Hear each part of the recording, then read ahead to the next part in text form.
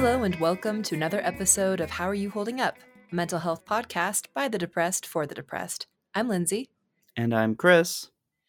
And the first thing I want to ask is, Chris, how are you holding up? I'm still here. I'm still kicking, still doing my due. I've kind of kept to myself a lot this week.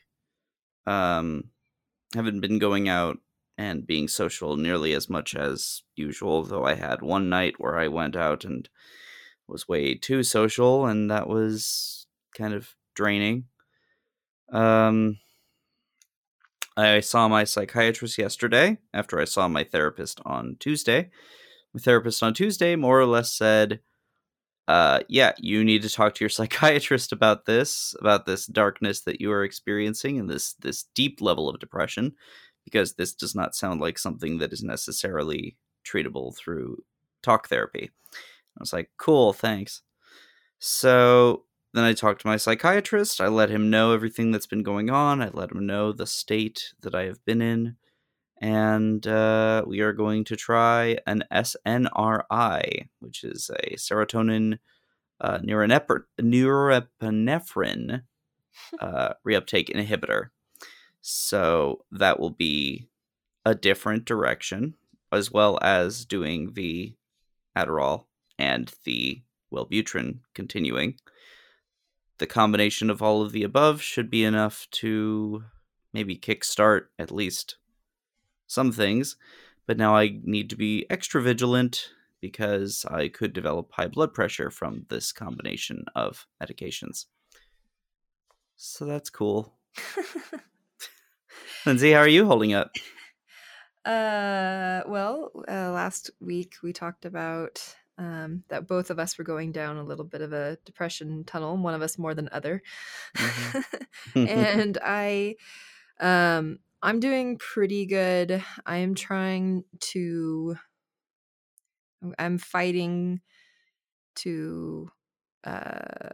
reach out to people when I don't feel like reaching out, and trying to sleep, because I tend to, when I start feeling the depression coming, is like my sleep gets weird and my eating gets weird and I don't respond to people as quickly. I'm not as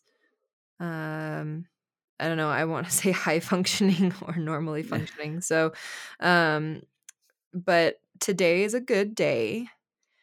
I feel guilty because my partner and I, we went out and got a coffee and sat in the sunshine, and it's beautiful. It's like there's snow on the mountains, and the sun is shining, and there's a breeze. We went for a drive and kind of explored the area a little bit, and I played with my dog, and my boyfriend made me breakfast, and and he's like, wow, this is such a good day. Like, aren't you happy? Isn't this a great day?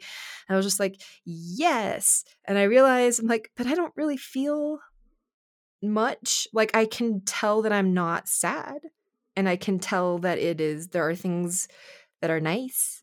I'm having moments of Mm-hmm. like, oh, this is nice. But it's not the full like, oh my God, this is so relaxing. I'm having such a good time. Mm. Which I have experienced. So that's how I know I am currently not normal headspace. Yeah. Yeah. But so today we thought we would talk about neurology and depression, and kind of first summarize what we have discovered, or at least not discovered, but what we've kind of collected over the year and a Mm-hmm. half, the year? Year and a half, yeah, give or Year take. and a half of our podcast. And then also, we've done a little bit more research very recently on what's happening in neuroscience with depression.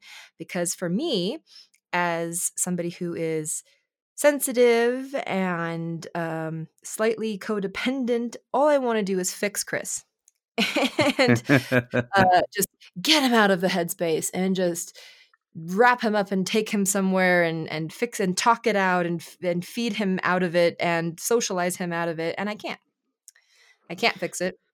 Nope. We have an episode on like how to be there for somebody who is, going through depression. And so I feel like I'm at least doing something when I research because That it is helps me. indeed, yeah, no, that is indeed doing something nice. It is doing something kind and completely and totally, like, I did not expect it because the depression basically forces me in a way to declare myself not worthy of any sort of attention of that sort. Yes. Um, and so that's it is nice. It is something that is it is at least it is a nice kind of thing to have. I know I'm saying nice a lot. I understand It what is you're saying. it's something that we kind of take for granted when we don't know that it's there. Just that other people do care and they do want to see you out of that headspace, Yeah. but you you can only do so much. Yeah. So something that is across the board now finally being discussed about depression because it didn't used to be. Depression, I think, used to be characterized as like sadness and kind of loss of interest in things. And that was basically it. There's not like a lot of stuff shown, or there didn't used to be, rather, even like 5 years ago. Um, Mm-hmm. about depression. So, the first thing I want to talk about is the lack of ability to connect to other people. When you are depressed, you're so inward, you're so focused on the inside, which we'll discuss later about why that's happening. You can't connect to anybody around you, even if they're trying to connect with you. And it's like you're inside of a muffled, well, you describe it, Chris.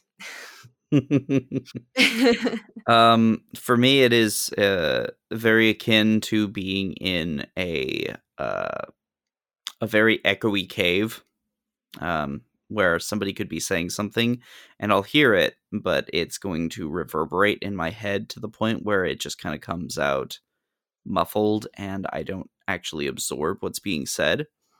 Um, it's very very difficult to focus on someone when they're speaking to you, Mhm. and you do kind of just have a far away, far off look at times. Yeah. The next thing I would say would be a decrease in drive and motivation. So that can look like sex drive, like you just lose any interest, or even just getting the motivation to get yourself into the bathroom to brush your teeth at night. You know, that kind of small thing. It just becomes difficult and everything feels like a chore. Yeah, 100%. That is something that has been uh, very difficult for me this week. I have not shaved in uh, much longer than I would care to admit. And I am not somebody who grows facial hair gracefully. So I have horrible, patchy mustache, beard esque thing going on. But because of the whole, not growing facial hair thing, I just look a mess. And my hair is a mess. And I shower a few times a week as opposed to like every day. And the brushing of teeth has also been a problem lately, despite getting a whole new toothbrush that yells at me when I don't brush my teeth. It all kind of it compiles and it makes it much more difficult when you're trying so hard to focus on getting better, but you're also trying to focus on being a productive member of society when you are at work. Or say if you don't work, you're trying to just keep your house clean or keep your room clean or keep your Car. car clean, whatever it is that you struggle with keeping maintained. It's And it is interesting for me when I am not, I mean, I think this is, well, no, this isn't like interesting and new, but when things start getting messier and messier and messier, you don't really see it at first. Like you mhm. don't really notice it. And then sometimes you'll have this like brief moment where you look around you. For me, it usually comes when there's like somebody else who wants to sit in my car or Yep. wants to come over. And then I'm like, actually look at the space. I'm like, oh my God, what happened? What have I done? And then it's just like, I'm sorry, my car is a mess, as I like push piles of stuff on the other end. My usual thing is just throw it over the back seat. I'll deal with it later. It's in the trunk. Nobody will notice if it's in the trunk. Exactly. And I think it's like, and also it's underrated when you're depressed in high school or in college or even middle school, like this horrible, like you have to get up and you haven't gotten enough sleep and you're thrust into this extremely high emotionally vulnerable state of being surrounded by other teenagers who are also monsters, and you're trying to learn while in the hallway getting bullied, or you're like supposed to learn about, you know, some historical event and remember the dates while you can barely remember to put 2 matching socks on. It's something that we like I have it's been so long since I've been in school, but like remembering what that's like, it's there's a lot of respect I have for all of us who are depressed and who are continuing to attempt to try and function and trying not to self-harm, and working really hard at growing and getting out of it because it is so hard. Yes. I think the next thing that we kind of learned, and I learned this, and I thought this was really interesting when you're depressed, is the communication and concentration you have is just affected. You can't talk as well. You won't speak as well. You won't remember, like you were talking about. Maybe someone sits there and talks to you about something, and you're sitting there and you're hearing them, and you just can't retain the information. It's not like you're even bored or you don't want to be there. It's like you just can't retain it. Mm-hmm. And it's so frustrating, and that I think goes back to not being able to connect to somebody. It's like, well, if they feel like you're not listening or you're bored, they're going to also stop reaching out.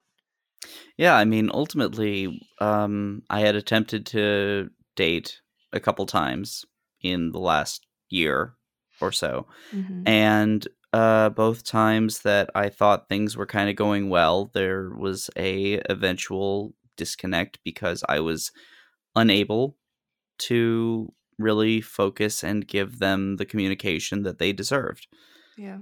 I was very far and drawn away, and I still, like,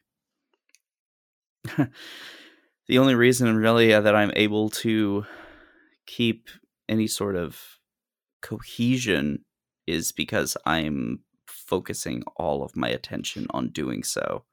Like that, forget anything else that's going on right now. There's literally nothing else.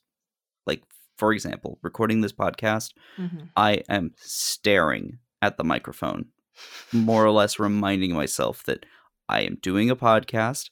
I need to be present, and I need to be listening, and I need to be responsive and not just kind of flow endlessly about nothing. It's doing interesting. a great job. So I know you guys don't know Chris personally, and most of you. I've known Chris since middle school. And Chris and I met through improv comedy class. Yes. And so he has always been someone who's very bright, very quick, very funny, charismatic, loud, sociable, will bring you right in, tell you a story, get the whole room laughing. That's just kind of Chris's personality. So the other day, it was this kind of interesting moment for me. I was in, we were at work, and I was in the office. And Chris was there. He was working on some stuff. And one of our bosses comes over, and he's kind of talking to the room. And then he looks over at Chris, and he just kind of looks at him, and he's like, "Why are you so sad, man?" And Chris, I think normally would have like said something kind of funny or sharp. And he just kind of looked at him and like, you just mumbled something incoherently and then went back to what you were doing. And I was like, what is happening? It wasn't even words. I don't know what you said. Like your face didn't really move. It like took you a minute to like intake. I saw you intaking the information. I saw the wheels turning as you were looking at him. I saw you think I should say something now. And then like it didn't really happen. Yeah, and the funny thing is I think back on that moment, and I can remember that moment. And I know I said something. I know in my mind I said something coherent, but I cannot for the life of me tell you what it was or anything. Like my days lately have just been devolving into, well, that day's done. Should I keep that in the long-term memory? No. Okay, throw it in the fire then. Delete. Delete. The hard drive is full. It is currently full to the brim with I don't know, the fucking address of Stickley, for fuck's sake. I don't the amount of useless garbage that is occupying my brain right now, it is phenomenal. I like the fact that for a long time people thought, well, if you're able to laugh and interact and do stuff, then you're not depressed. You can think your way out of it. Mm-hmm. And that's no, when you're very sad and you have something that very like the difference between depression and sadness to me is when you're really sad, you know what happened. You know what happened that made you sad, and sometimes you're crying or you just feel it strongly, and you can sit and you can talk with somebody about it, and like they can empathize and you can connect on how sad this thing is. And you can kind of, get out of it after a day, 2, a week, whatever, depending on obviously how bad it was. But depression, you don't really necessarily know why suddenly you're depressed. You're just suddenly, and it's kind of a creeping thing where like suddenly, and you don't really feel stuff, and you kind of keep doing stuff, but it becomes harder and harder. And you're like, wow, this is me. This is my fault. And then, the self-loathing. So moving into the interesting TED Talks that we will probably link below, or rather just one, about the neurology of depression. And this kind of stuff is fascinating to me because that means that there is hope on the horizon, even if we can't see it, because people are researching and studying treatments and working with depression in a way that's never been seen before. Yes. Yeah. And so they used to think that depression was basically a lack of serotonin, or just you're not creating enough serotonin.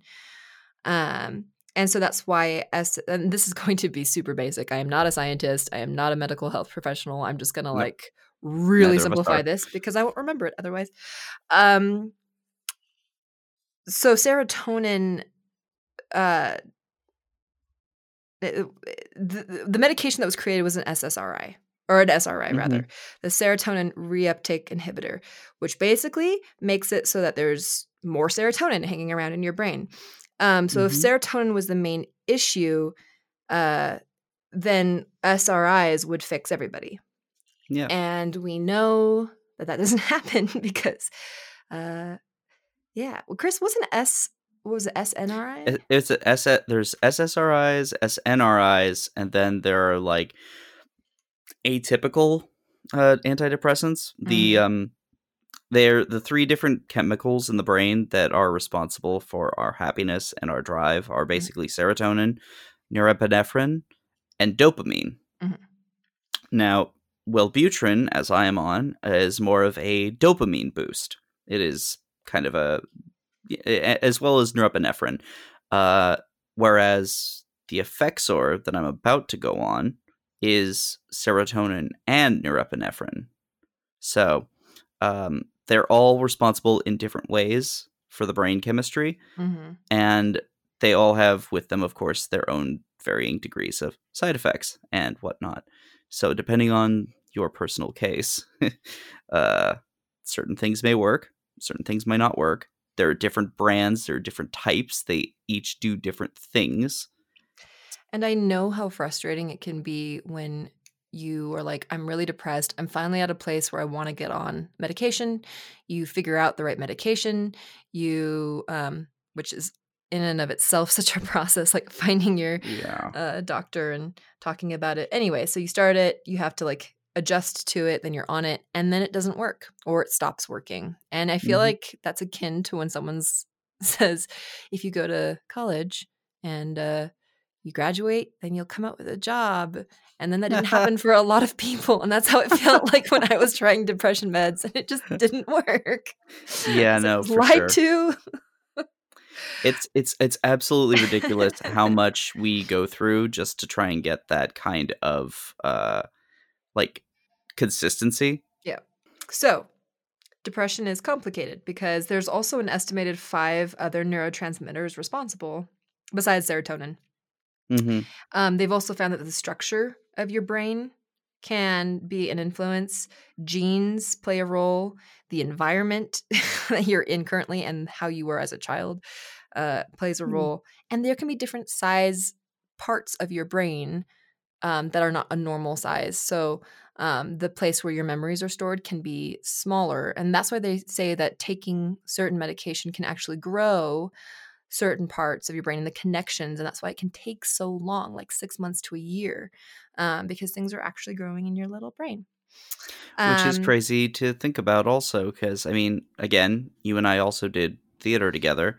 We were mhm, able to memorize more or less entire plays, yeah, and both of us suffer from not the best memories. terrible memory. Terrible. I have a really like it's actually I think I need to go back to the doctor because I can like sometimes not remember the day before, you know. I Yeah, don't no, remember what I did. that's exactly where I'm at. I can barely remember what I did yesterday, and if I do, then hooray, I focused long enough to kind of conjure that from the Yeah. ether. Ugh. But this TED Talk was so cool for me because she was showing us brain scans before or with a healthy, like atypical brain versus somebody who has depression.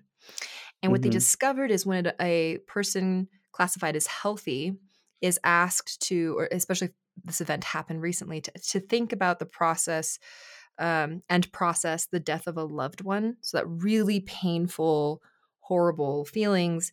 What happened in the brain was that the parts of the brain that are associated with thinking, planning, physically moving, they all shut down.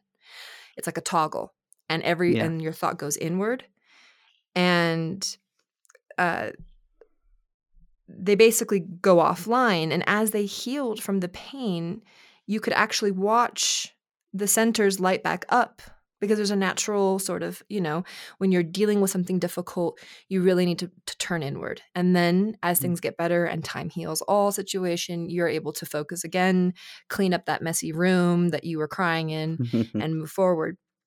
So it's natural. And the question then happened is what happens when you can't turn that back on? What happens when you're stuck in that place where you can't connect with other people because you're dealing with this feeling of mourning and disconnect? And they realized that's what's happening with a lot with people with depression. They weren't able to toggle. Yeah. So what That's happens in science and medication when there's no alternative? They interviewed somebody with depression who had done everything. He had done meds, exercise, electrotherapy, and he just felt nothing. He was 36. He'd had depression for years and years and years, and he wasn't able. He had, gone in, come out, gone into depression, gone out, and this time it had been a couple years he hadn't been able to get out. And he was going to therapist. He had a psychologist, and so they started to figure out and research new treatments. And they did this really interesting thing where I think it was about like 14 years ago now with patients who, oh shoot, I can't think of the name, with not Alzheimer's, but when they're shaking and they can't, Parkinson's? Parkinson's. They were able to put implants in their brain and basically map the brain and then put a implant to turn off that thing that was making it not function normally. Again, not a scientist, so I am not describing this beautifully, but they're like, we need to be able to do this with depression Mhm.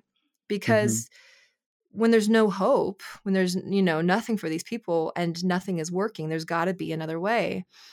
And so they did the same thing. They got a group of people and they started testing it. Well, it kind of freaks me out. Those were like they put a hole into your brain and they put wires into your brain and you are Yeah. awake. And then they ask you questions while they turn switches on and off. Yep, you do have to be awake for any sort of brain surgery. That is the crazy thing. Oh, it's so crazy to me. So they did this with a bunch of people, brave people. And immediately, well, no, not immediately. It took a couple times to turn. It's very low magnetic, not magnetic, rather electric shock, very low. And after about the third time, people would say stuff like, I feel lighter.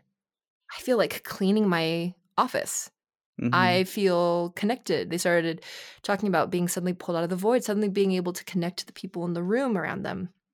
And I think this kind of stuff is so critical to discuss in day-to-day conversations, because for a long time depression was just not was something that you shouldn't even talk about. Was Yeah. like so embarrassing, and there's a fault in you. Like, how messed up is it? There has to be something wrong with your brain where you are suffering.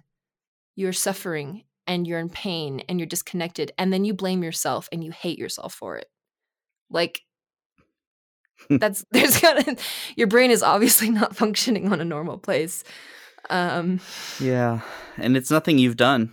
no, you didn't Not do even remotely. anything. There's like this weird guilt and this frustration. So, being able to discuss this stuff and staying on top of like what are they researching, what are they finding, it can also, I think, at least for me, make me feel like this is not just something I feel. This is not just like a chemical imbalance. There are so many factors that play into this, and there's so many people trying to help, and we're not alone. And someday, I think that we will be able to have multiple ways of going about treating it and that are helpful. Yeah.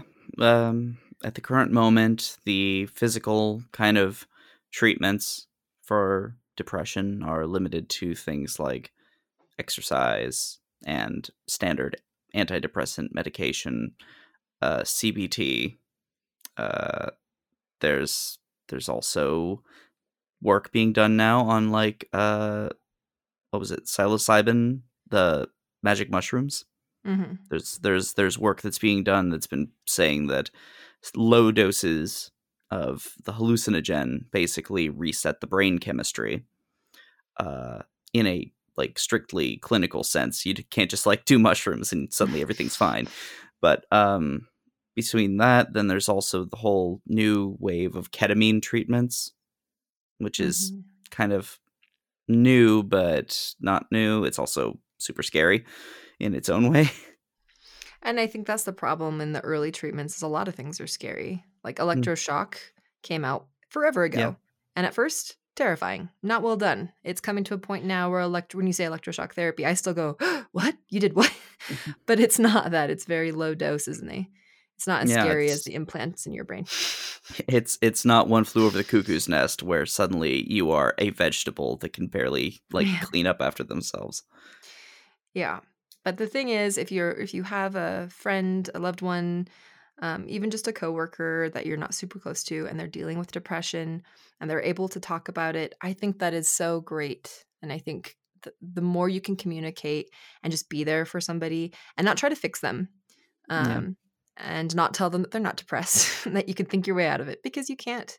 And all of us are unique in our depression. Isn't that nice? We all have different reasons why we're depressed, how depression kind of shows up, and how other people see us while we are in a depressed cycle. Yep, that is 100% accurate. What works for us may not work for you, but we certainly hope that even just hearing other people discuss what they are going through can maybe give you at least a little direction in the roadmap of your own recoveries or the people in your lives' recoveries. Yes. Yeah, but we shall see. It's supposed to take about a week or two for my new medication to truly kick in. Hmm. So we will see results probably starting tomorrow. As far as like uh I will be starting to take it tomorrow. So there will be the placebo effect at first, and then from there maybe the actual medicine will kick in.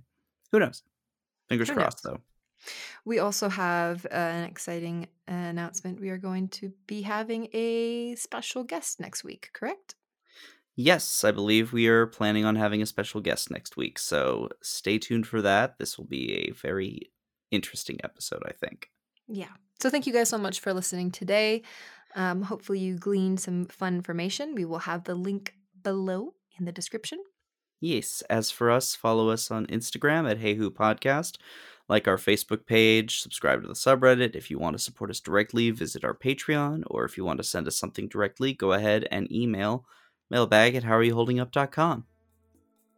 And as always, Don't tell us to just get over it.